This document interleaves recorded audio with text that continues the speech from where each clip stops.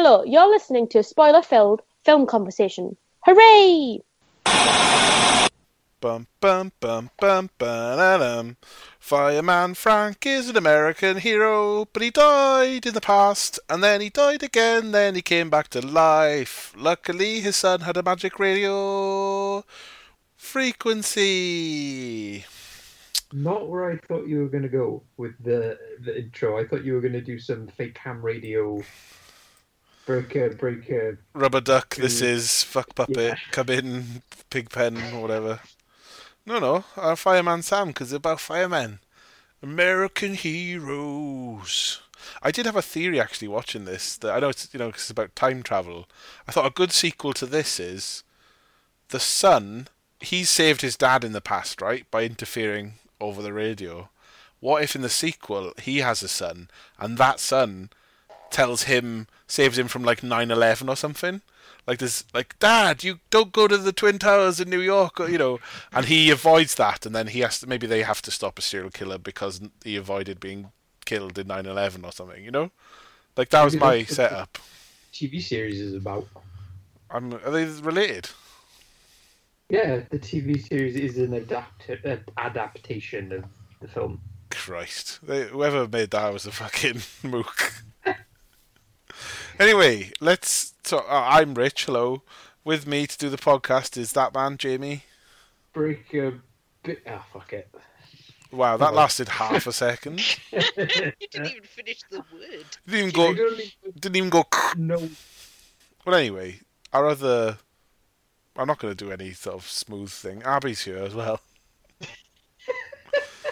Wow. Guys, hello. And, no Anthony this time. Oh, he's under the weather at the minute. So, frequency, guys. Jamie picked it for us to have a little butcher's look at. I said it wrong. Butcher's look. The old butcher's look hook. Cockney right with slang done wrong.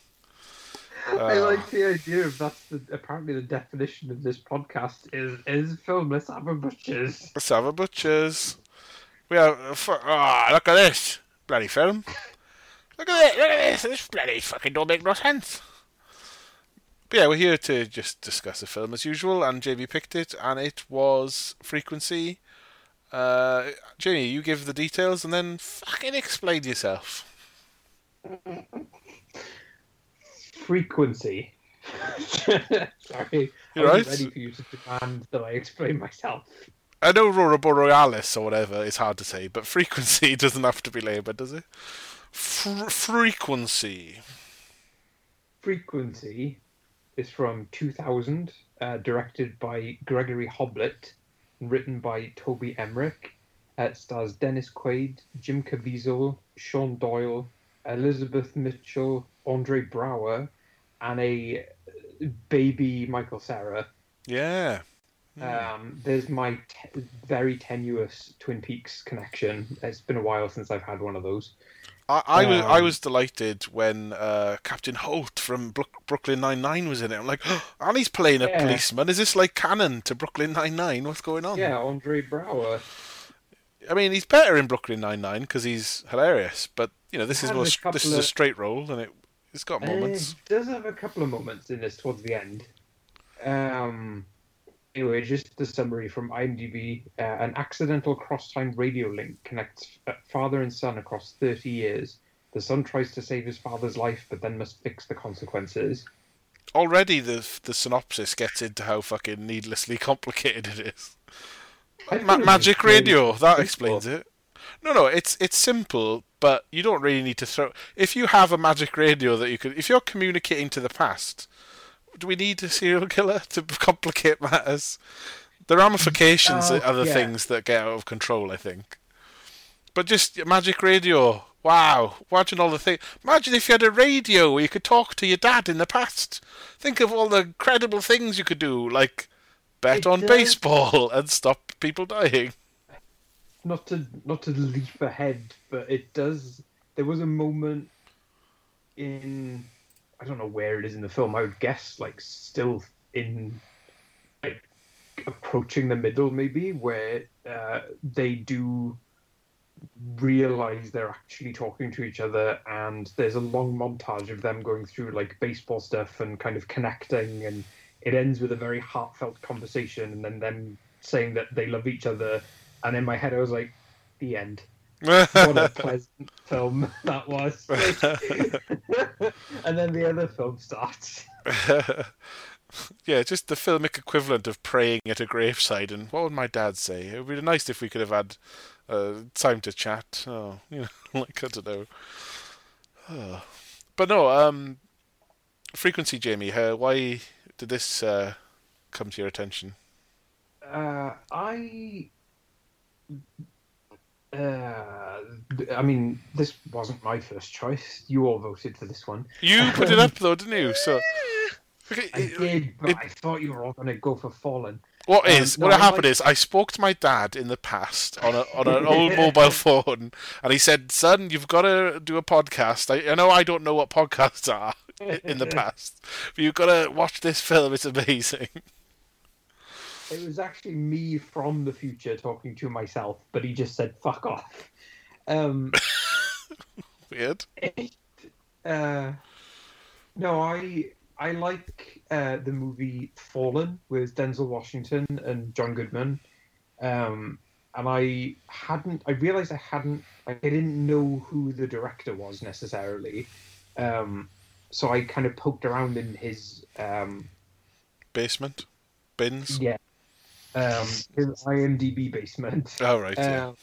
Just to kind of see what other stuff he'd done. And I remember this, like, I remember trailers for this very vividly. Oh, you're the only one. I don't remember this at all. I was getting promoted a lot. And I remember people, like, liking it at the time and it getting a lot of, like, good reviews, but also no one outside of like reviewers was talking about it. It was one of those films. Yeah. So the curiosity eventually got the better of you. Yeah, like I said, I was hoping we were going to do Fallen, but no.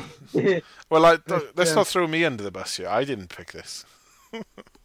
I didn't pick Fallen either, but it does have some similarities to Fallen. He seems to the director's taste seems to fall into police procedural, but whenever he has ownership of a project, he likes to put something a little bit weirder in there just to throw it off. Right. Yeah, it's a kind of, it's a Twilight Zone-ish premise, isn't it? But it's not.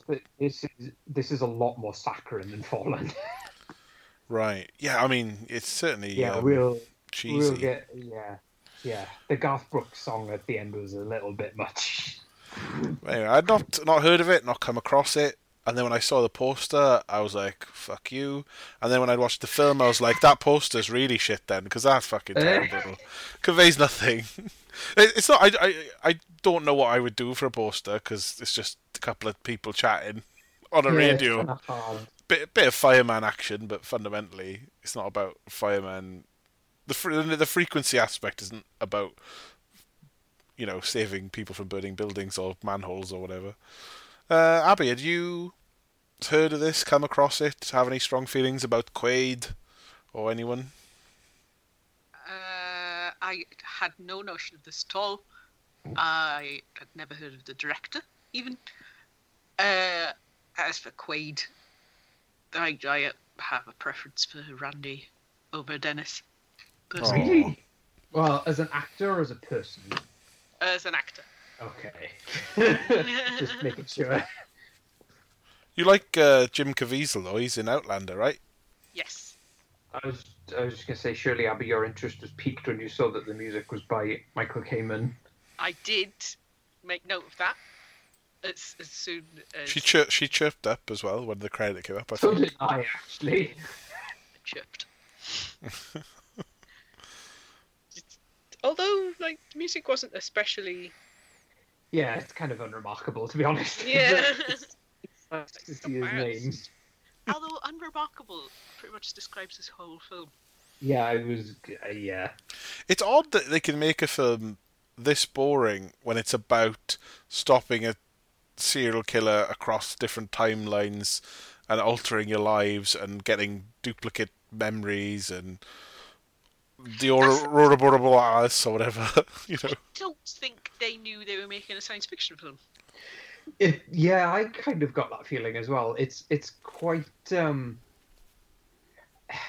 it's I don't quite know how to describe what the problem is, because it isn't that it's bad.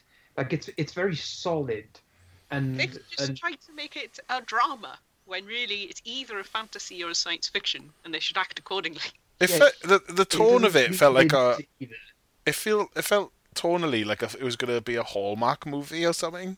It was just so like chintzy and like just white bread, American convention, like baseball and firemen and beers and wholesome dads. Okay. Right off the bat, I do want to talk about Dennis Quaid in this film and how he is literally cast as capital D Dad. Like The dad that everyone imagines they would want. Is the good dad that you like. It's a Like, dad that doesn't exist in reality, but it's like the dad people think. It's just like, I'm going to wear a leather jacket and a baseball cap and take my son to the baseball and teach him to...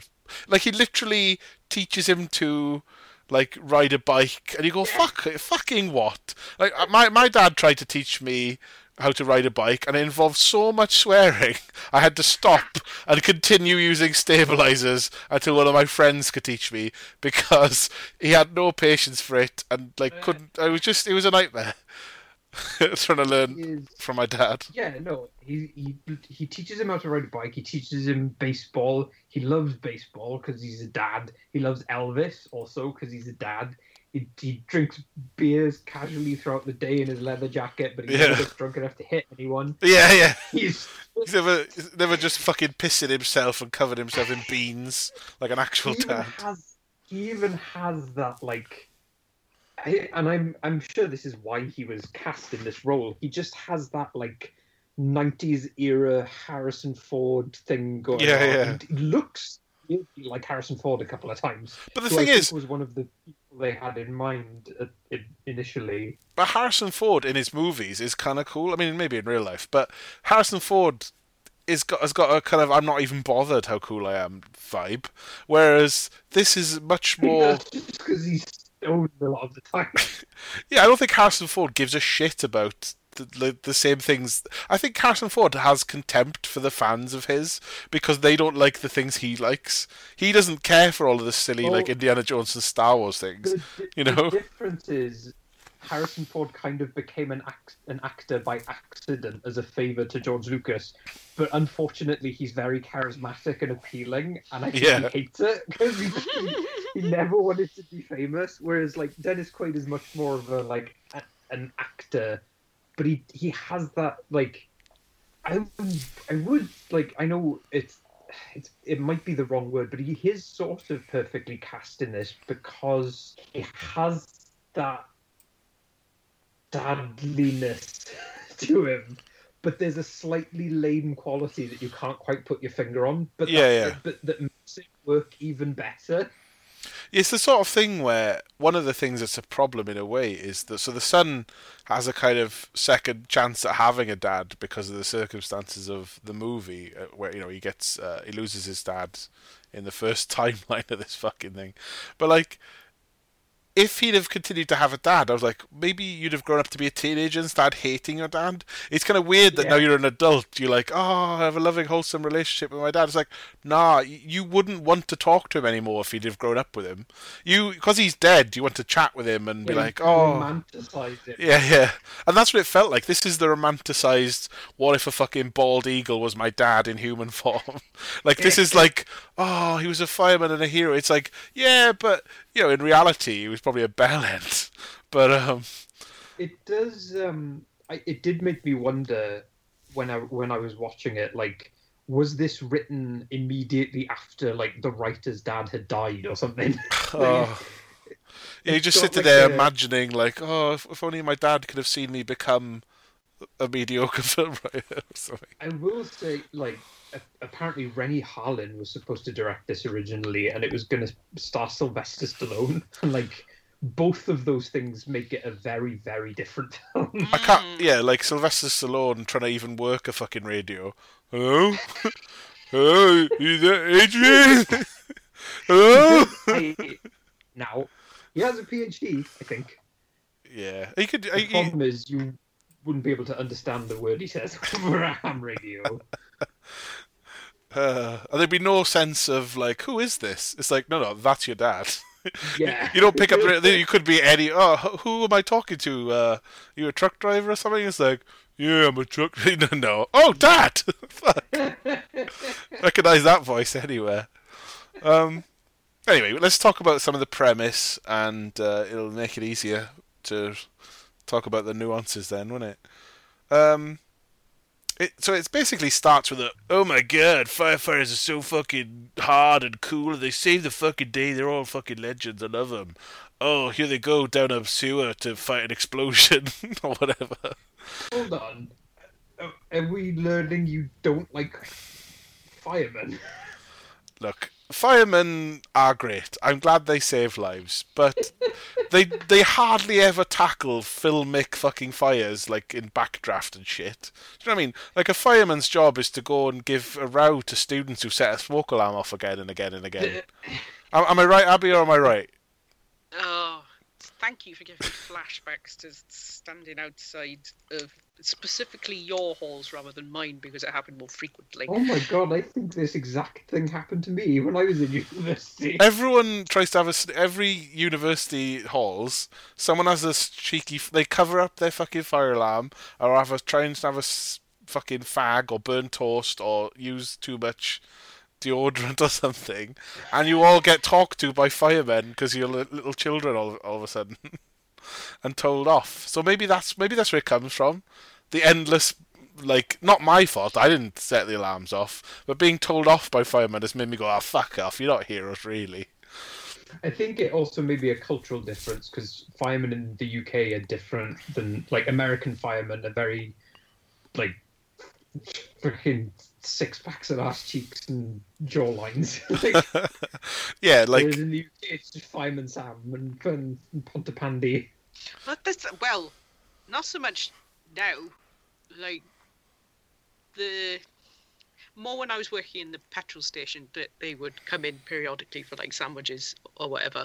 And now they're all like 6 foot plus, clearly gym, and I'm just sort of standing there like, why am I so small? All these professional wrestlers walking in. Yeah. But these are 1960s, you know, back when men were men type blokes who, you know, pat each other on the back and have a beer after they've nearly died, you know? Like, they're absolutely unfazed by death. And I'm sure firemen are very, like, ready to fucking die. At least that's the idea. I think American firemen are ready to die. I think British firemen are ready to turn up and fill out a report after it's all burnt down. You know. But it's like your Americana... It's the what nostalgia... People like boomer nostalgia fucking firemen exist, and it's a little bit heavy on the CGI and a bit corny, is all I'm saying. There is some rough CGI in this that doesn't really need to be there. It's kind of strange. I wasn't expecting, like I said, I'd seen Fallen, which is kind of similar in it's very police procedural, but with a supernatural element to it. But it's much more of a like horror thriller, so it doesn't really have anything in the way of like sentimentality. It's quite bleak. So I was really taken by surprise by how sentimental this film is and how much it really, really leans into that, like you said, that boomer nostalgia of, you know, baseball and the Mets and smoking with their shirts tucked into their jeans kind of thing. Which is kind of like it is for someone who grew up watching so much American media, but also growing up in the UK, there is something kind of nice about that, like fake, you know, movie nostalgia for that, you know, the America that never existed kind of thing. Just because it's like, in terms of fiction, it's very comfortable. That's the thing. I almost think of it as like a genre of its own. Yeah, it is. I would say it is. But yeah, we get this like Captain America fucking prick. Dad, Captain America. All was he fucking? Is it? He's not blue collar because he's a fireman. I don't know. Your working class dad comes home to his. That's blue collar. You're Yeah. thinking of white collar. That's the office worker type. No, I was thinking like as a fireman doesn't really the uniform doesn't. It's not. Uniform jobs are sort of a Well, class of their own, really. Yeah. Yeah, it's a service, isn't it? They're more Servant. heroic. No, that's a politician, I guess. Yeah. But he say hero. That's what he is in the film. hero. Every day he puts on that uniform, even if he's getting a fucking cat from a tree. Which I don't think does anyone call the fire brigade if you got a cat up a tree. That's not a cat job. That's not a fire brigade job, is it? Like you can't be calling 999 or 911 and being like, "Yeah, there's a cat. I can't get it down." No, that's You a could in the Superman job. 50s. In the 50s, this because the only people who had a fucking ladder was like fire brigade. Back when like barbers were also the doctor and the fucking dentist because they had the sharp tools. Firemen had ladders. Get them round for the cat. Fuck's sake. But they set up this family. It's lovely. It's nice. It's ideal. Housewife, kid learning how to fucking ride a bike, and we also get the other timeline, which is the 90s. I think it's 99, right? Yeah, it's towards the end of 99. The firemen are coming for me, guys. Yeah, I know. They've heard me slag at them. Myself, because of how loud that was. Just in case I'm ever in like a life or death situation and need rescuing by firemen, like bring a big cherry picker. I'm a hefty guy. You're not going to sling me over your shoulder. But also, I'm really grateful for the work you do, guys. Thanks. And thanks for letting us have Steve Buscemi as an actor because we couldn't have had him being only a fireman. That's no good. He's so good. Anyway, thanks, fire people. Right. The 90s, though, is Cop. Boo, Cop. Cop guy, very boring, bland hair, bit miserable. And I got very confused early on because he finds a ham radio in his house, but it seems like it's his friend's house because his friend and his son are rummaging around in his house. And Abby had to explain to me what was going on because I got so just thrown off by the fact that it seemed like this guy came home to someone else's house, right? Well, they did make verbal reference to it at the time, but I think you were scoffing. But no, it's like, but also we don't know the characters yet, so like we haven't seen fucking young Michael Cera, have we? Oh, we have seen Michael Cera, and then he's all grown up and rummaging in the guy's. No, you're what? No, Is Michael Cera plays the son of Gordon.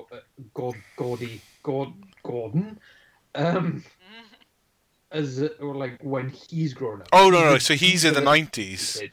It's because Yeah. it feels like a flashback in time because he's such a baby face, and he started as a baby face, It and he also finished is as a a baby face. flashback because it Yeah. was like 20 years ago, It's 21 years ago. Yeah, so forgive me there, but like, anyway, I got a bit muddled, and we hadn't even got into the time bending shit yet. Right, But I think you're gonna have some problems here. No, but it was like the important thing is some cop who's a bit bland and depressed from the 90s. His wife isn't like getting on with him very well, and she leaves right at the. I think it's. Are they married or is she just his girlfriend? Like long-term partner, I guess. Soon to be leaving. She leaves him though, right? Whoever she is, Yeah. and he's Sam. all sat right, and he's called John, and his dad is Frank, right? Was Frank, and then is Frank. But he discovers a ham radio, and everyone's like, "Oh, look at this old piece of shit! Should definitely play with this when we're all gone." Oh, I don't know. I'm gonna fucking drink something, and maybe I'll fiddle around with it.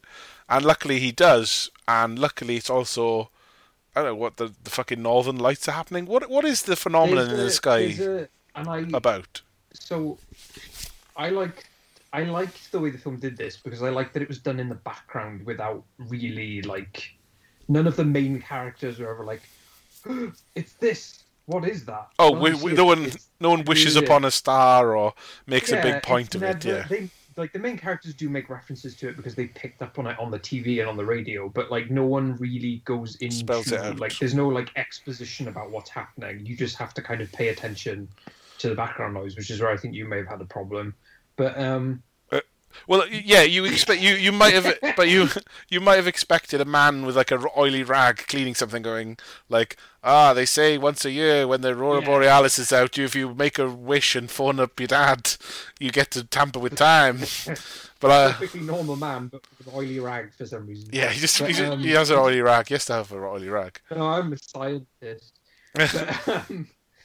But yeah, the idea is there's some kind of like solar storm happening, and it's causing like massive interference with radio waves and radio signals. That's why, and it's also why there's that the Aurora Borealis is appearing much further south than it normally would. Oh, because Abby and I were wondering, isn't it normally not here? Like we couldn't understand the setting. And that does happen whenever there's like there have been like solar storms send out these huge magnetic waves, and when it's big enough and significant enough, it'll cause that to happen. Like in it caused of the world. And then ham radios can connect to the past. That's what you're saying. Well, it does. It's genuine science. Sometimes when the atmosphere is all fucked up, your ham radio can reach into the past and make a call. That's normal. It's like if you make a tweet and backdate it, you're essentially talking to the past. But oh my god, this film that updated where it's all happening over social media. Oh, my girlfriend has just cancelled me off of the internet. I'm gonna go online now and is that a fucking hailstorm? Oh no, I'm communicating to me in the past. But yeah, the idea is, and throughout the film you have this I really liked how they did the interview with the same scientist like 30 years apart and aged him up. And also the host of the show that he was talking to is Dick Cavett, who was he's still alive, he's very old, but he's a talk show host in the US and also an actor. He was in Beetlejuice. His grandfather was from Carmarthen. Really? Yeah. I've seen the odd Dick Cavett interview on YouTube, and there's some good ones. He's had some good guests, and he has an interesting, if not respectful, tone with most of them. That came. I learned that watching his interview with Richard Burton, where Richard Burton was just talking about the most Welsh things that like are very unique to such a tiny country. And Dick Cavett that dropped that his grandfather was from Carmarthen, so I just thought that was an interesting connection. Yeah. Also, I do have an Exorcist connection here, but it's not a good one. Rennie Harlin, who didn't direct this, did direct Exorcist: The Beginning, that fucking god-awful prequel that came out in like 2004. Anyway, did they use a ham radio to contact ghosts or something in that one? Or? God, it was fucking wretched. Anyway, I'm not getting into that. The idea is this magnetic storm is fucking with radio waves to the point where the past and the future can kind of communicate with each other, and that's kind of the whole that's the sci-fi plot. Like that's it.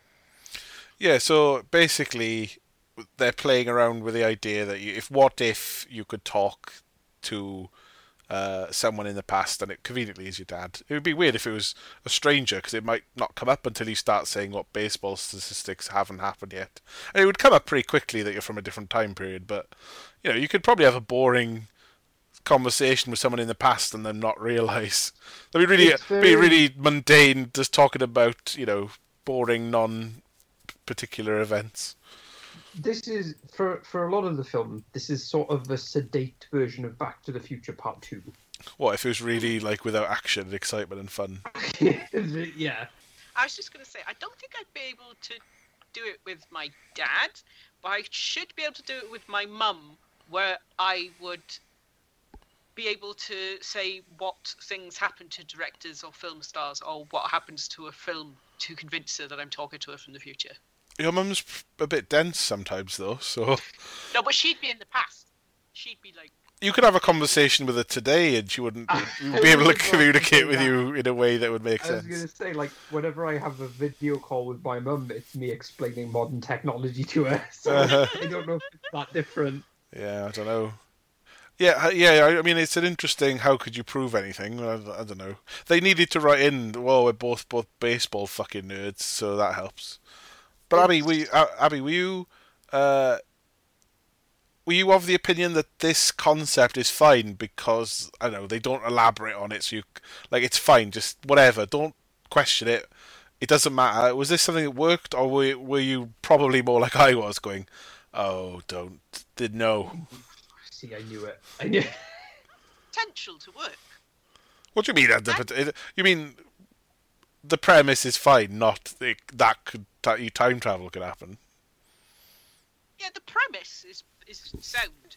It was the execution that was lackluster. But you like the fact that they don't fucking question. Once they find out they can do it, they just crack on. There's no, wait a minute, we could with this. They don't try and uncover further science or explore it or explain it.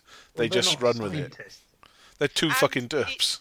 It only works when the storm is heavier. Yeah, they have a limited amount of time. And they know that. There's like a lightning in the bottle feel to this. We got to just experience it. We're not going to exploit it. Well, they do exploit it, but it's a bit like, fuck, this is weird, rather than, oh my god. But are you happy with that, Abby? Is that, would you rather it crack on? You just want it to crack on in a, more interesting than it was kind of way? Yeah, it kind of annoys me in modern science fiction when they spend so much time sciencing stuff that they Christopher Nolan. Yeah. it basically inflates a film by half an hour that doesn't Yep. need to be there. Yep. And it's just like, we get it. It's a fucking sci-fi. That's where I defend the film, is like, it's a sci-fi. Of course it isn't going to happen. Simple premise to hang an actual story on. Yeah, the story In this is case- about the ramifications and what you Yes. could do and how it would change things. And that's the exciting bit, I suppose. It's it is the Christopher Nolan problem of no, we need to dedicate 40 minutes of the film to explaining how the mechanics of all of this work, and then a following 2 hours where the explanations all play out. And it's like, well, just put them playing out in there. You don't need to fucking lay the blueprint out for me first. It's that Christopher Nolan thing of like, I don't know if you plebs have noticed, but time is actually pretty complicated and interesting. I don't know if you've heard of a thing called time, but let me blow your mind with some basic, obvious schoolboy shit. 3.5 hours, I can explain it to you. Well, isn't that interesting? Oh, yeah, was it? I mean, it was until you started talking. Oh, God. Anyway, we're not talking about a Nolan film. But, so it's basically like, hey, who is this? The first conversation is, wait a minute, who is it? How do you know so much about me? Wait a minute, you live where I live, huh? They have the obligatory, oh, stop pranking me, friend. I'm not your friend, buddy. Fucking, what do you think this is? How do you know my wife's name? And all this shit. And it's like, wait, and it's basically, oh, wait, this makes no sense, but it is happening to us. Right. Fuck. That's basically it, isn't it? Like, and what's the first thing they do? Because they have they basically say goodnight to each other, right? After the first, there's nothing exciting happens, right? They have a few conversations where they just sort of bond over stuff, and the baseball thing is how he proves how his son proves to the past dad who he says he is, and then that's where it gets to the. No, does this come after? Whenever he reveals when the dad dies, I did laugh when he told him the date, and he was like, "That's tomorrow." I don't know why. I don't know why that made me laugh. It's so immediate. It'd be an extra spanner in the works if it was like, son, that was 9 weeks ago. Like, I'm alive. Like, huh? This mystery got a whole lot more mysterious. What the fuck is happening? I don't even know. My son was hermaphrodite. What? What is this story? My son didn't die. He body swapped with his sister. I don't have a sister. Maybe you're not my dad. Wait a minute. Just the man's drunk and fallen asleep. That's what I'm guessing happened. But like at some point, the death of his dad comes up because he can't. Because, like, say, oh my god, I'm talking to my dad from the past. Hey, dad from now, come talk to yourself. It's mental. Yeah. Like, he gets to talk to little version. Like, he calls his son Chief, doesn't he? And he's like, but that's what I used to be called. But he does briefly talk to himself. And you go, fucking weird. what would you even say to yourself? You'd be like, I mean, if you're old, you'd be like, I all would right. have a list of awful, embarrassing things I did, particularly as a teenager, ready to go. And I would say, okay, items 1 through 10, do not do these. Nut up, little kid. And you wouldn't know what you were talking about, really. But that's why I think the guy, when he talks to stuff, he's like, yeah, I'm Santa, don't fuck about. No, that's when he talks to Gordo, because this is okay. We were talking about this film being like boomer nostalgia, but we also have to acknowledge that there's millennial nostalgia in this as well, because the film being set in late '99 and coming out in 2000, there's so much here that gave me like memories of big CRT TVs and like big chunky mobile phones from the early 2000s, and him talking, and he talks to Gordo, who was. I think he was going to buy stock in Yahoo and then didn't or something. Yeah, that's something like that. And so whenever he talks to the kid version of Gordo, he says, I'm Santa Claus, I'm going to tell you a word and I want you to remember it forever. And it sounds kind of weird, but the word is Yahoo. And then whenever at the end of the film, it shows that he did invest in Yahoo because he had obviously remembered that and now has a shitload of money. Which is the only thing that you're going to think. Once you've got a telephone to the past, and it's your family or people you know, it's instantly like, well, we're all going to be millionaires in a minute then. Because I would probably struggle to think, because it's basically, I don't know, betting on sports events or stocks or something. But fundamentally, that message of just remember Yahoo isn't very helpful. You just be going around listening to cowboys cheering, going, "What am I supposed to do?" He didn't say invest in it. Or, he's like, Yahoo. Some tramp goes, Yahoo! I'm so pissed. And you're like, wait, I must talk to the tramp. And you're just like, you're scaring me, boy. What's wrong with you? I was told by Santa Claus. If anyone says that word, I'm to not do anything in particular. I feel like it would just be a thing of like, 30 years later, a search engine called Yahoo would be invented, and you'd just go, huh. And that would be it. That would be the end of the... Also, why we want to bet back the horse called, Google. At least you didn't say Ask Jeeves. That would have been like, oh. Lycos. Don't invest in AOL or Napster or something. I don't know. But yeah, the main thing is, oh shit, Dad, if you're going to die tomorrow, let me give you some advice. And it's basic. This is an aspect I found troubling, right? So he knows his dad died in his childhood in a fire where he died a hero saving a girl. He presumably burnt to death or died of smoke inhalation or whatever.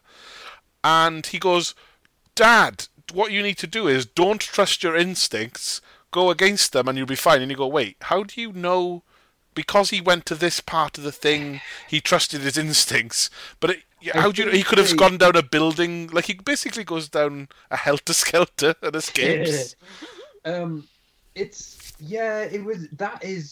weird in a film that is very, because like for all its flaws, the film is quite like meticulous in the way it sets up and pays off the like time, not time travel, but like time tampering, interfere. Yeah, like it goes to great lengths to kind of use that in different ways and try really hard to have it make logical sense.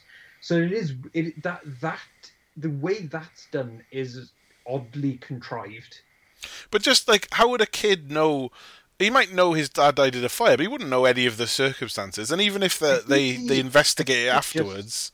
I think he just said that someone like one of the other firefighters or his mum or something said that he always followed his instincts. I don't know. Like, It doesn't, I because don't know about that one. the better advice would be, Dad, don't go to fucking work today. No fire, no Bernie. You know. Common sense, yeah. I guess it's because he has to save the girl. Well, he doesn't save the girl, I guess, in the timeline that starts off, and so there's no. He is not like the way to save the girl. It's like I've played this video game before. It's not like Edge of Tomorrow where you can have a bunch of cracks at it. It's one go, don't go, and you just avoid.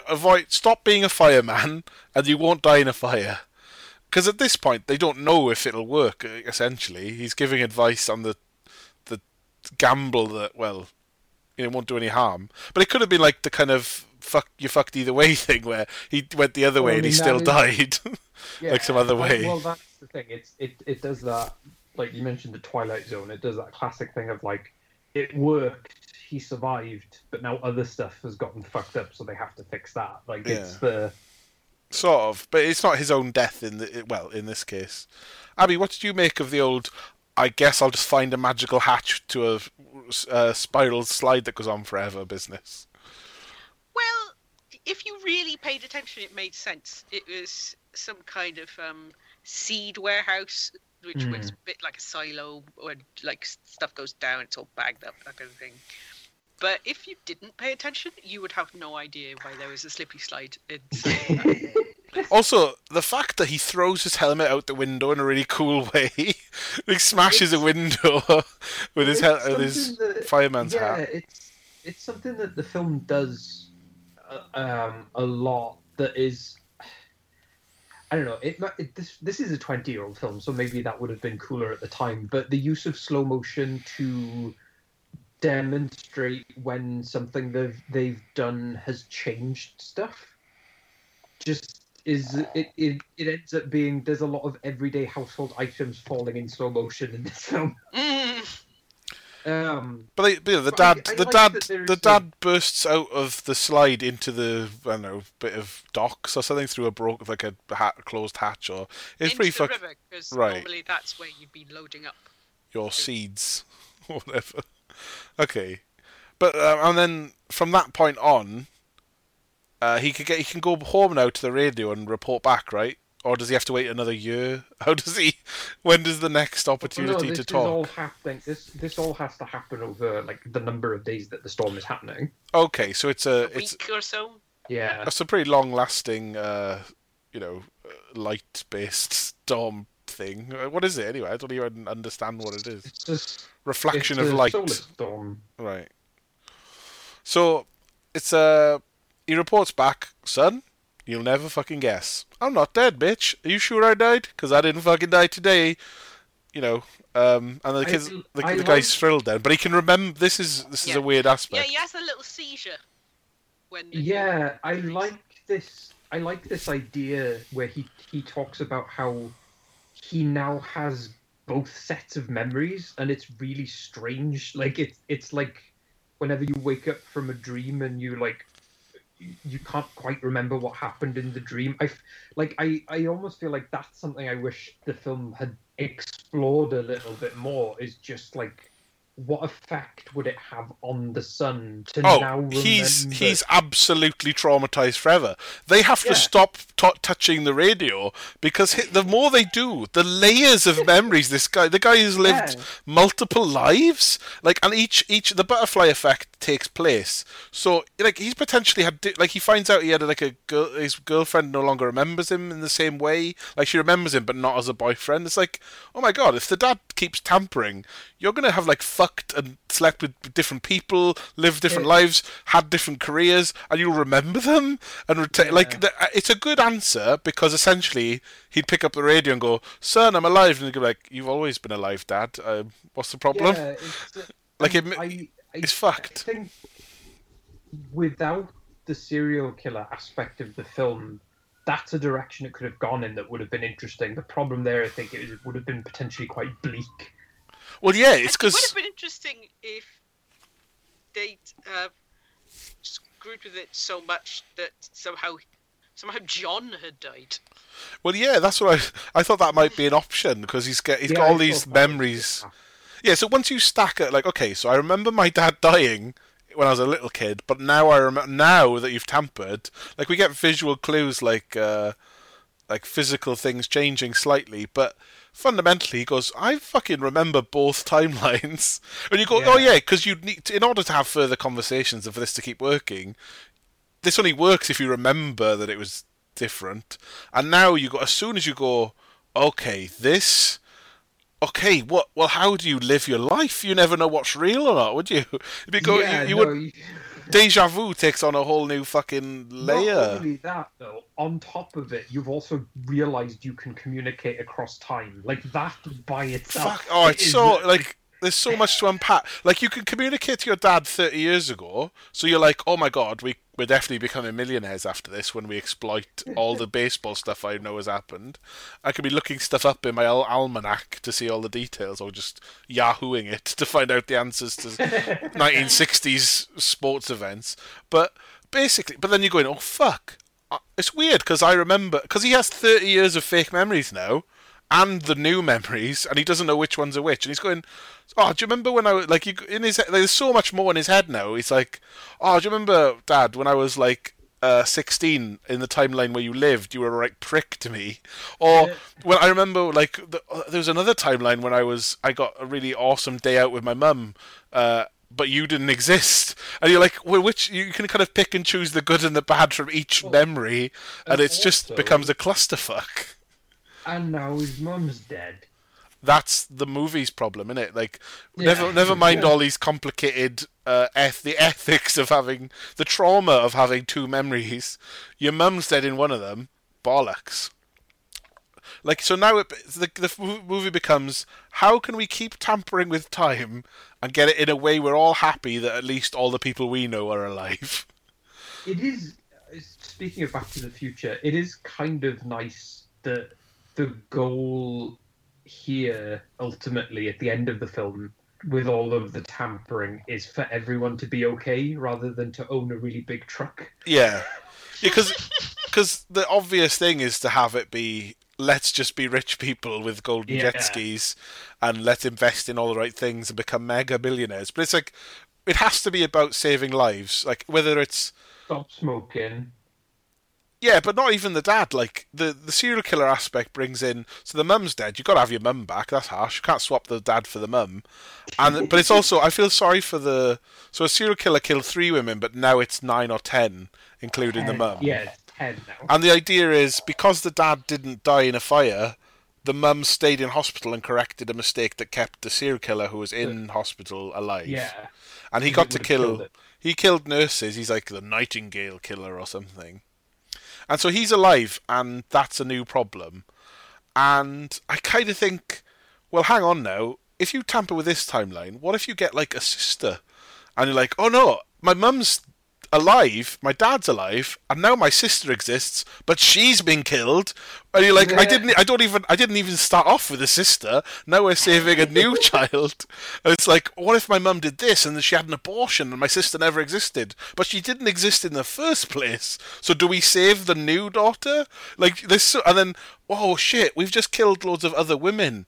So they start by like saving the first women, right? Don't they? Like it's This is the thing. I watched, like, me and my wife watched this, and this was a question that she had at the end. She'd seen this before, but I guess she hadn't, like, thought about it at the time. But whenever it, like, because it goes into this whole thing where, like, the cop son from the future is having his dad essentially investigate the killer in the past to prevent him killing the mum, but part of the point is, not only did he kill the mum, he killed a shitload of other women. Yeah. And the way it ultimately plays out is the serial killer ends up, like, remaining alive because he was saved in hospital, and in the end, it's his dad who is now still alive in the current, like, present timeline, kills the serial killer in the present. But that means that serial Still killer killed a shitload of other people. and lived happily as a murderer for 30 years. And Yeah. this is the really sad bit. In no version of this are they saving the first 3 women because No. the dad already exists in a timeline where 3 women are dead. You go, if you were one of those dead women, you'd be like, really? You couldn't have had an Aurora Borealis like when I was alive and intervened? We couldn't stop that murder happening? I'm dead. Where's my fucking phone call from the future? The way the film ends, I did find it dragged in a few places, but once it started to tie up at the end, I found myself getting frustrated with how quickly and conveniently it was tying up. Well, we're all fine, so we'll leave the tampering there. He can still keep talking on the radio, right? Or scratching words into the table back and forth. Well, not back and one way, innit? Fine, actually, the scratching the words thing could actually continue indefinitely. Or just start scraping things into the whole house. Just throughout the 70s and 80s, you just live in a house where you've left messages for your future son. And then you invite dinner guests round and you can't explain, look, these are just messages for my future son. There's little wood-burned cocks and balls hidden in little parts of the house, like under the wallpaper. That's what I would do. Or just, or maybe your new girlfriend. Unbeknownst to you, she gets rid of some older furniture, and you're like, "No, that was the next message from my dad. That was where the serial killer wallet was kept with the fingerprints on. You dumb bitch! Don't sell that." The whole serial killer thing is, it's weird because it pads the film out, but I didn't dislike it. I just feel like it. The ramifications are a big, big problem. It's like you're playing God now with timelines, and you're letting other women die. They do save one woman. Basically, the dad goes to a bar where she was known to be last seen, and because he's there, the serial killer can't strike, and that doesn't work every time. And it means that he gets embroiled, and one of the cops who lives, Captain Holt from Brooklyn Nine-Nine is in the past, and the present he's the colleague or whatever of the son, right? But he's a friend and cop investigating the serial killer in the past, and so the dad ends up being a bit of a suspect, and because he confronts the killer, right? Go on, Abby. And I loved it when his reaction to watching the ball game and finding out that Frank was telling the truth. It's just so, I don't know how you would react to that. Jiminy Crickets. Yeah. That's what I was going to say. Whenever right at the start, you mentioned him being in Brooklyn Nine-Nine and how he's a lot more serious in this. That is the one moment he gets to be funny, and it's so quick, but it's done so well that especially because it happens in a scene where there's a lot of trouble because now the killers set it up so that Frank is now the suspect. So they've taken him in. Frank's explained to what's his name, Satch. Right. Captain Holt, sure. What's happening? Yeah.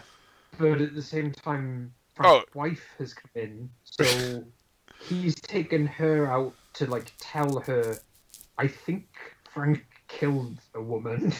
But in the middle of that conversation, he gets sucked into the baseball game. And as far as she knows, he's just really into the game. And him looking back and smiling, it's kind of the layers of this are so comedic as well, because this dad has started having a chat on a CB. He's got really into his CB radio chats with some chap called John, who's perfectly nice. Turns out it's your own son from the future. Okay, he's keeping that under his hat. But so he's having these conversations with his son, and he's confronting the killer. And the killer's managed to nick his ID, isn't it? And his wallet at his driver's license was found on the scene of one of the crime and the blah blah blah. So he's been set up by the killer who had a confrontation in one of these bars. And so when basically he's implied in the crime, it is just Now, honey, I'm going with my friend the policeman to the station, but also let me jabber onto this radio momentarily. Don't arrest me. Son from the future, help me. I'm being arrested. Don't worry about this grown man on the CB radio calling me dad. Yeah. Don't worry about it. And then my explanation is going to be, so... why was... What, we found your ID. Where have you been? Because we found your ID on the corpse of a girl who's been killed. Are you the serial killer? It's like, no... But I can explain, I'm getting calls from my son. He predicted a baseball game, if you don't believe me. And it's like, oh my God, what is this? He's just a madman. Satch, the other cop, I Yeah. really liked the scene where he's trying to explain to Frank, who's trying to tell him all of this, like, time travel stuff. Yeah. And he's like, you killed someone. Like, he's like, the way he's like so like frustrated with this Yeah. who appears to have just gone insane. Yeah, it's just like, what do you want? It doesn't matter if someone got shoe polish on a baseball. I've brought you to the police station because you're a suspect as a serial killer. I know you, but I don't know you that well. And then it is like, gosh shucks, I guess his baseball trivia means he didn't...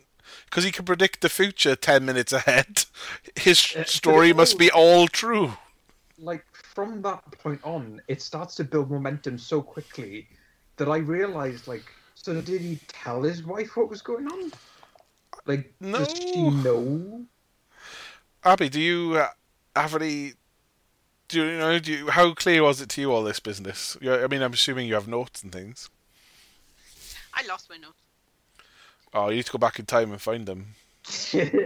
I mean, it's really, like, anyone listening to this that hasn't watched the film, it's Oh my fucking, it's a God. mess to actually explain.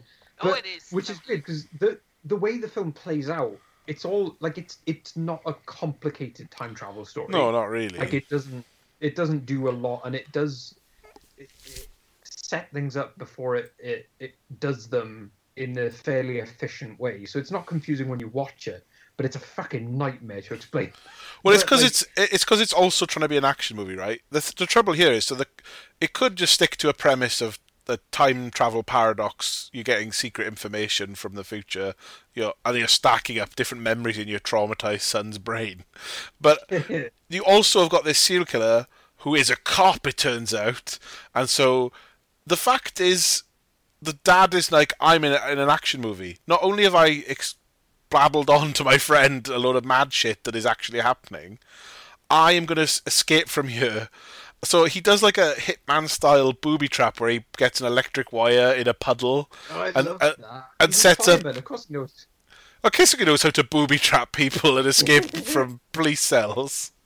Like, but this is like, I'm Quaid, the all-American fucking dad who's going to escape.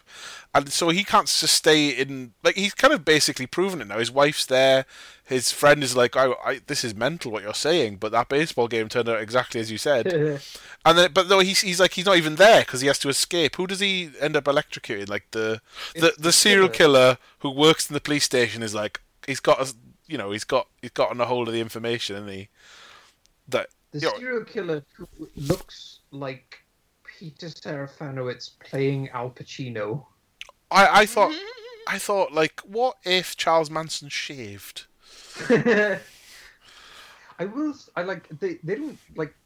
They don't go too much into the serial killer. Like, he's just sort of there. But I like. I didn't For- like for- that they didn't. I mean, there's They already needed- so much happening. They just needed to plant something a little bit earlier, because by the time you work Yes. out that guy's the killer, you're like, well, who the fuck is that guy? Yeah, it comes in a bit too late. But also But the son confronts the serial killer in the 90s as well. He like finds him in a bar when because they got the wallet with fingerprints that they found, and Yeah. so the dad leaves the baggies up his wallet to leave the prints for the son, and then the son can investigate various suspects and eventually narrows it down to some bloke in a bar. I thought the serial killer in the future was very calm, and like, that's exactly the reaction you'd want to have if you wanted to get away with it, because he's not like, how do you know I'm a serial killer? He's like, whatever, I don't believe you, shut up. There's a really good little subtle thing to his performance that I was really impressed with, and I don't remember seeing this guy in anything else. Like, he's a Canadian actor, but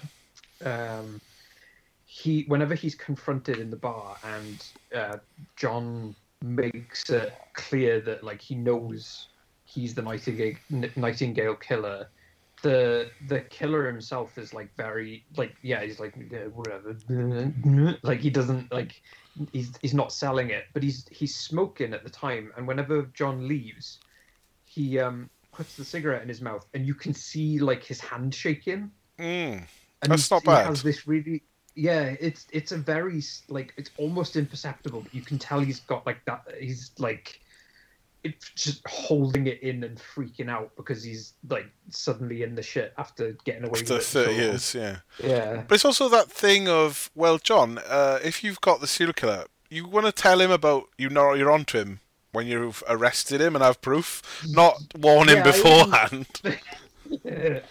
You know, get him arrested, and preferably in the timeline that saves more people, yeah? What are you doing? I'm sure that's considered like compromising an investigation.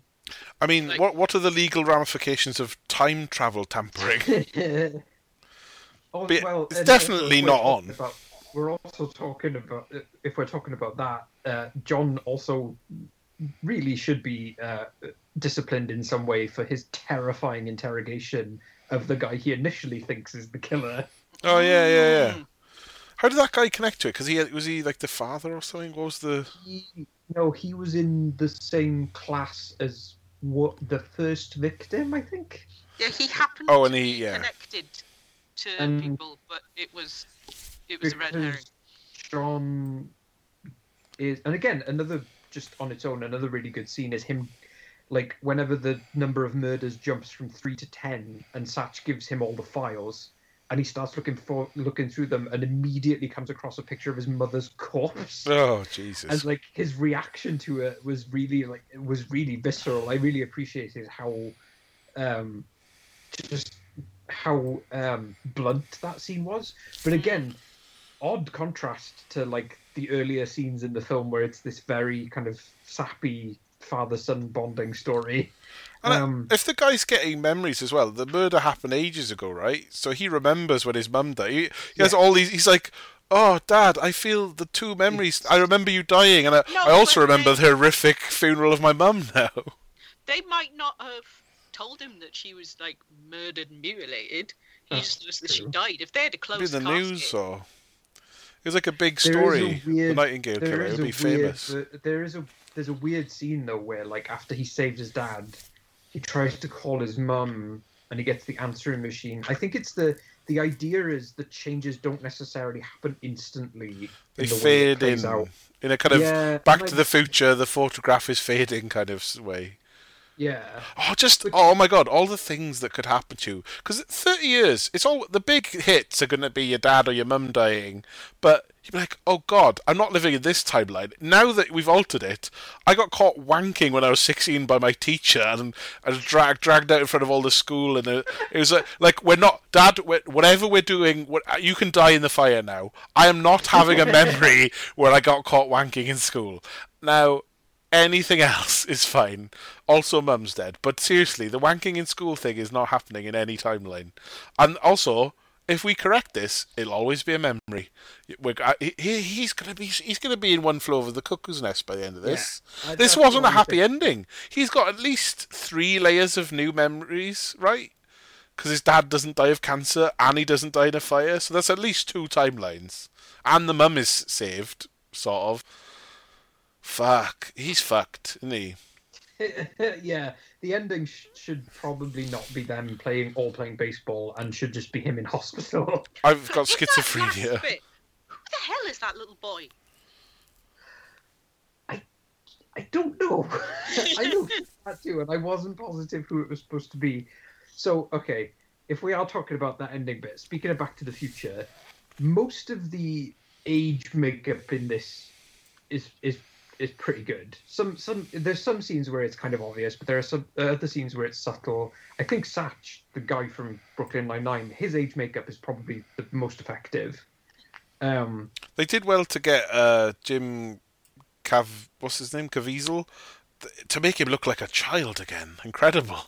He was smaller. He was a smaller boy. But for whatever reason, it didn't quite work with Dennis Quaid, and he ends up looking like future Biff from Back to the Future.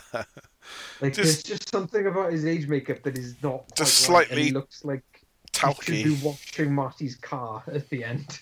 I think it's because Quaid has this not a puffy face exactly, but it's quite fleshy, like in I the know cheeks. what you mean. Yeah. And when you're old, you get thin, but they couldn't thin his face, Yeah. so he just looks like weirdly plump for an old person. Yeah. You thought it was the real Quaid. It isn't. It's shitty age makeup. It's not a deal breaker because it's so brief. But what confused me a little bit, right? So we got the serial killer is confronted in both timelines. The dad, does he shoot the hand of the killer, but he gets away and lives for 30 years? That's the idea, is it? Yes. He Fails to, even though they have a bunch of clues and information, the dad, I know he's a fireman, but he in no way manages to catch the killer. He just gets away with it. They have a fight underwater and he thinks he's drowned him. Ah, yes. But he got away a la the end of, Yes. like, Arkham fucking games. Where, Yes. water equals they're gone until they return. But, yeah, so he breaks into their house, tries to rape the mum, which, fucking hell. And Jesus. and then uses the kid as, like, a hostage. And Classic. threatens to break his neck. And again, this is what I was going to say about the guy who plays the killer. Like, he doesn't have a lot to work with, but he does a good job of just being a fucking scummy piece of shit and really, like, going all in on that performance. Like, fuck it, if I'm just going to be a one-dimensional psycho, I may as well, like, do it properly. But yeah, and then the kid ends up, she jumps him from the stairs. So he drops the kid. Do not mess with a mum and her child. She will fuck you up if she can. And then Dennis Quaid grabs the shotgun, and the killer, like, has his hand out because he's going to grab either the kid or the gun and get. He's not protecting his face. Like, bullets can't go through my hand. No. But and then in the future when they're fighting in the same house, his hand suddenly, like, shrivels up and wastes away, which again, which he watches and is confused by. Yeah, I'm gonna take Richard's role here now.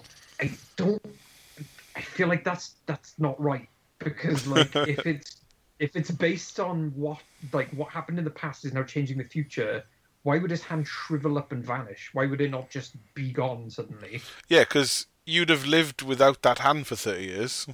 You'd have become the Hook serial killer, you know. I don't know.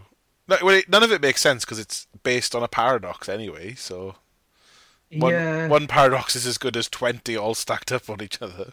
And then the dad turns up because now he survived because he also quit smoking. He just crumpled up one fag packet and gave up. That's such a good... I didn't remember him saying, "Oh, Dad, obviously you died of cancer this time," because he didn't instantly go, "Oh, well, I'm giving up smoking." Then he was like, "Oh, I'll think about it now and give up." Later on, like, he's like, "You sound like your mother." Like, again, the boomer nostalgia thing. That's a very that generation dad thing of, like, "Shut up, smoking's good for you." Don't tell me what's right and wrong. Get in the way of my pleasure. And this. Maybe it sounds weird because I did complain a bit about the tone of the film being a bit all over the place, but I kind of wish they were going to have the killer be shot by the dad. Don't just shoot him in, like, the chest or whatever. Have him blow his fucking head off. Like, fucking go. Well, I'd want the thing I'd want is they tamper with time. The dad gives up. I'll give up smoking and then I'll survive. Die of nut cancer or something else instead. But, like, he gives up smoking and then he's basically teleported into the future. But there should be a bit when the guy's wrestling with the serial killer, his hand disappears and all this. He should be like, "Oh, I'm gonna fucking kill you, bloke who somehow made my hand disappear." And I'm like, "You forgot one thing. What? I've just remembered my dad's alive for 30 years." Boom. Like it should have been. I've just had a new memory layer. Yeah. The ending of the film kind of has a similar problem to the ending of Bill and Ted's Bogus Journey, where like the time travel all comes together very conveniently right at the last second. Station. Yeah, no, like it's the problem is just the problem is like, well, if you did something in the past, it isn't happening now. It already happened. It can't vanish now. It always has been. But we've set the precedent of I remember it, because if I don't remember, I'm going to have fucking amnesia every time we tamper. It just can't work, can it? Not even on a... Obviously, CB radios can't contact the past. It's just the paradox is a paradox and causes problems endlessly, you know? Having it affect a third party in a sort of real-time way as the scene plays out makes it more difficult. Like, if the son is remembering things, like, all of the different ways they happened, it kind of makes sense because he's immediately involved. Like, he's the one tampering in it. But the idea of the serial killer then having things, like, affect him as they change kind of opens up a whole different, potentially very interesting aspect of the story that just doesn't have like, how is this affecting other people? Also, like, it's more interesting to think, like, does Satch suddenly have memories of different lives and he's going insane because he doesn't know what? Oh my god! But also, Satch is like, oh my god, you knew the baseball thing? Show me your fucking... He's going to spend the next 30 years before the 90s. Satch has all got in there and gone, fucking hell, show me your magic radio. Let's talk to your son and get some tips about fucking more baseball matches. Or like, it's even like, oh my god, you were right. And now our lives will play out normally for 30 years. No. Because the radio only works... Only when the Aurora Borealis works, then... Yeah, like, regardless of it just being during the solar storm, there's someone they know who is in on all of this would think, well, there must be another way to make this happen if the radio is capable of it. And that's how their scientist friend Bill got killed, and then they didn't do anything else. Oh, right. So, is there a scenario where Satch goes off and it's like, oh my god, buy all the ham radios from Radio Shack. We're going to travel to wherever there's a fucking, weird storm. Like, you're going to start running experiments, start believing in weird shit, or you're just going to be hanging around with your future predicting friend and waiting for him to tell you something. Move to the northmost point of Canada, the shitload of ham radios, and try and communicate to anyone. But like, there's a bit of false drama when when I think Frank is initially like arrested and starts babbling down the radio to his son, and they knock the radio over and it's like, oh no, it's damaged. And I think in the 90s a baseball drops on the floor. My god, this boring symbolism. But like, all that happens is he goes, oh, I guess I could repair it, right? Yeah. No, what does he? Does he send a clue a different way first? He sort of... There's something he sends, like, I don't know, something gets burnt into the table. That's much earlier. But he doesn't do anything else to sort of send messages to the future. He just fixes the radio. That and the fixing of the radio as well, like the hand thing. I don't like the idea of in the future he's seeing them like emerge, because like just doesn't. I mean, I guess in this film that's how it is done, so it's fine. But my preference would be like suddenly it's just there because it's always been there. Yeah, but it's just the problem of, do you go with things happen? Because it's just, we're setting a precedent that 1969 is the tampering point and anything can happen. But, obviously the tampering is remembered, otherwise it doesn't work. It has to be, there's no way to do it without it not making sense is all. Like, there's no way around it. Have to just be okay with the way the film does it. And it is consistent. Like, there isn't anything that really like was glaringly like, hang on, this doesn't make sense. Yeah, the logic people use is insane sometimes, and the premise is dopey, but like, it stays true to what it's doing. I think the main problem that I had because I liked the film for the most part, but I feel like it was doing too much Well, kind of all the time. it's insane, and yet it's boring. How are the characters so Yeah. dull? Like, I they're think all it's- boring people. I would rather it have been either more like lean one way or the other. Be more like Time Cop or something and fun. Well, Abby, what do you It- think? Are you were like a bit fucking hell? Get on with it, or what, Abby? It was more for something that had a lot of peril. It was oddly languid, yeah. so it was just like it didn't commit to any genre at all. It's like it wasn't an action movie, it wasn't science fiction, it wasn't a fantasy. It could have been a know. fucking Christmas movie. How corny it was! It was just like That's So what I was gonna cheesy. say. It's the first like big chunks of it are this kind of very like I said before, saccharine family drama. But if it had been like just stuck with this idea of like a family that had been broken up by a tragedy reconnecting because of this weird time anomaly, been shorter but more consistent, that's something that like I don't know if I would necessarily like that, but I think it overall would be better because of the consistency. Whereas this is like it starts as that and then it just sort of pivots into this more like thriller type story before then pivoting back into the saccharine family drama happy ending at the end. It's really like it's a really strange thing where it keeps switching the track it's on. And I like it doesn't give you enough time to kind of settle into either of them. But also because of the way the director works, because Fallen is kind of it's a very dark story and it's interesting, but it's very underplayed. Like it's not a particularly like over the top like horror thriller or anything. It's very low key. So that's kind of his thing. Like that's how he directs. It's very like workmanlike. But for this, because like it's shifting between these different tones, it almost like I feel like it needs a director who has more of a sort of visually distinct style to make it a little bit more, to give it a little bit more like flash. yeah.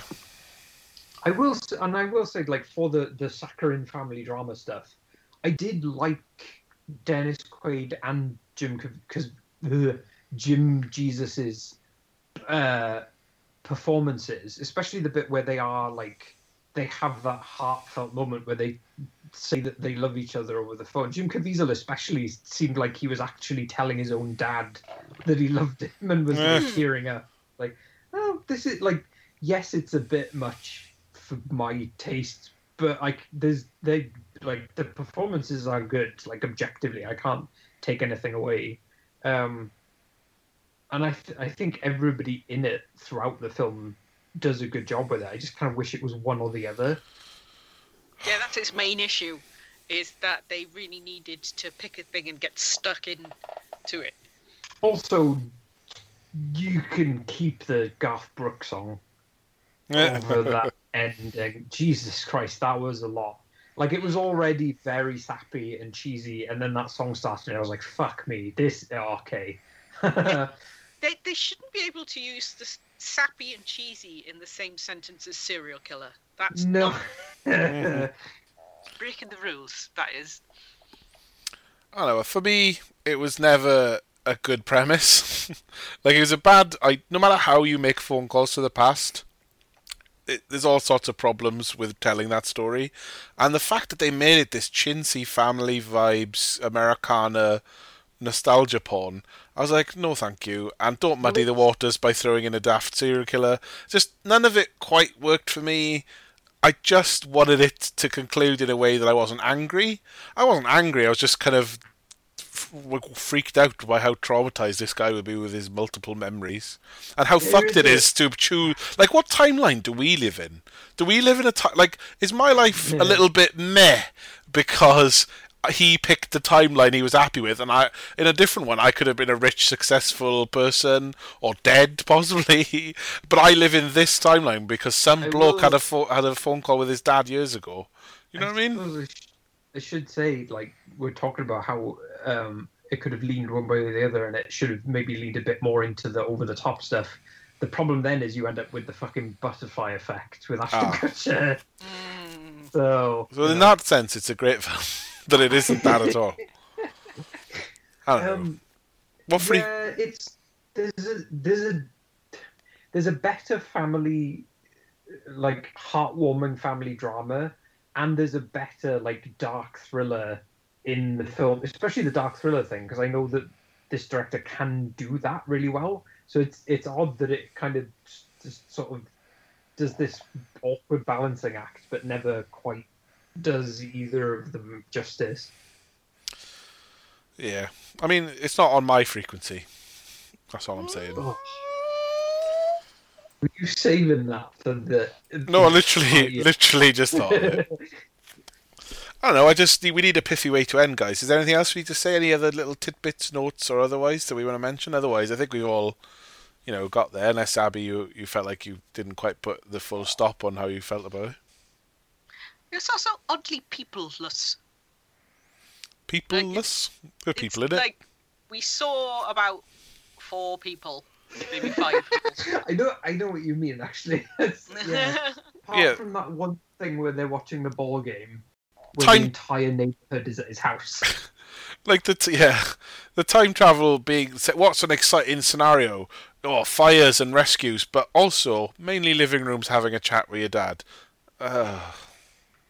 Again, that's the hour and a half long heartwarming family drama that I'm talking about, where it's mostly just in one house, without the suddenly there's some Silence of the Lambs stuff happening. Just talk to your dad is the message of the movie. Talk to your dad. They might be dead, and you might not get the chance to CB radio them from the past and tamper in your lives and bring them back. And if you do bring them back, your dad might be a bit of a prick when he gets middle-aged. Suddenly he's full of resentment. Maybe he hates being old. Maybe he would have preferred dying young as a hero fireman. Instead, he's got fucking lumbago and a fucking midlife crisis to deal with. And there was the big scandal at work, and you got Me Too'd in the OEs. Oh no! Still to come. Go on, Abby. Well, I was just saying, he wasn't one of the people who was doing the moody stuff, but he wasn't not one of those people either. So there's just this sort of ambiguity to the whole situation. Yeah, there's all kinds of... The 30 years, a lot could have happened that you might not want to have happened. The butterfly effect has been way, way underestimated by this film. Your dad seems like a very old-fashioned kind of guy. You maybe just keep him off Facebook. that would be my thing if I could send a message back in time for somebody's parents. Is don't let them on Facebook. Frequency 2 would just be about meme problems, wouldn't it? Just like fucking Dad, stop sharing Minion memes. No one wants your fucking Republican jokes about being a fucking boomer. No, I don't know. There's all kinds of potential for sequels. I can't believe they made a TV show. The TV show isn't the same dad and son, though, right? I don't know. I've never seen it. I have no idea. I feel like no one ever saw it. Well, I hadn't seen this, but here we are discussing it. Now, you never know what's going to come up. You never know what will happen in your future. So, Yeah, there was one season of the TV series. Someone needs to go back in time and tell them to fucking do things differently. That's the 7.5 on IMDb, but I don't know if that really means anything. Oh, I've long ago stopped trusting IMDb ratings. Any internet fucking... Anyone with an opinion on the internet, including podcasters, can shut up. I'll make my own mind up, and I have. And I don't care for frequency. The film, the TV show, I assume I wouldn't like it. That's all. Anyway, I think that's it for now, right, guys? Oh, we should have recorded this over a... Can you record a CB radio? No. No. Oh, well, you'd have to record yourself. Never mind. They bring up the fact that you need a license for. Hey kid, you need to have a license. What's your fucking special codes? Oh, it's the same as mine. But like they have a thing about licenses. Like, how do you police that? Would you get someone come around your house and say, "Oh, you've been talking on the radio to people, nice truckers and police officers"? Who do you? How does it matter? Like, how many people are on there? I think it's like having a TV license in the UK. It's like sort of policed. You might get a threatening letter every now and again. Oh right. Oh, but if you want to watch the Beeb, you have to have a CB radio. Like what? How is it like a TV license? Like just because it's sort of like, oh, you should, and most people do, or I don't know. Are they still a thing? Like, if I had one, I wouldn't get anyone, would I? Because there'd be no truckers or whatever using them. Get like a taxi driver. My dad was a taxi driver. I mainly had car phones, but I think he had I had a car phone. I'd have to get a magic car phone or something. See if I can get a lift, but in the 90s. I confuse I don't myself. know who this guy is on my CB radio, but I think he's a fucking lunatic. I think we go back to like Abby's part trying to talk to her mum. It's just like, no, you need to press. If you want to talk, you press the button. Are you hearing this? Hello? No. Oh, you have to say, there's etiquette. No. Not that Bravo Tango shit. Oh, Jesus. Look, hang up the radio and restart it. You're doing it wrong. I'm going to phone you from the landline and I'll explain how the buttons work. Fucking hell, this person. It'd be like that, wouldn't it? Trying to get parents to deal with technology. Anyway, let's hang up our call before we go on. Is there a call? I don't know. Let's go.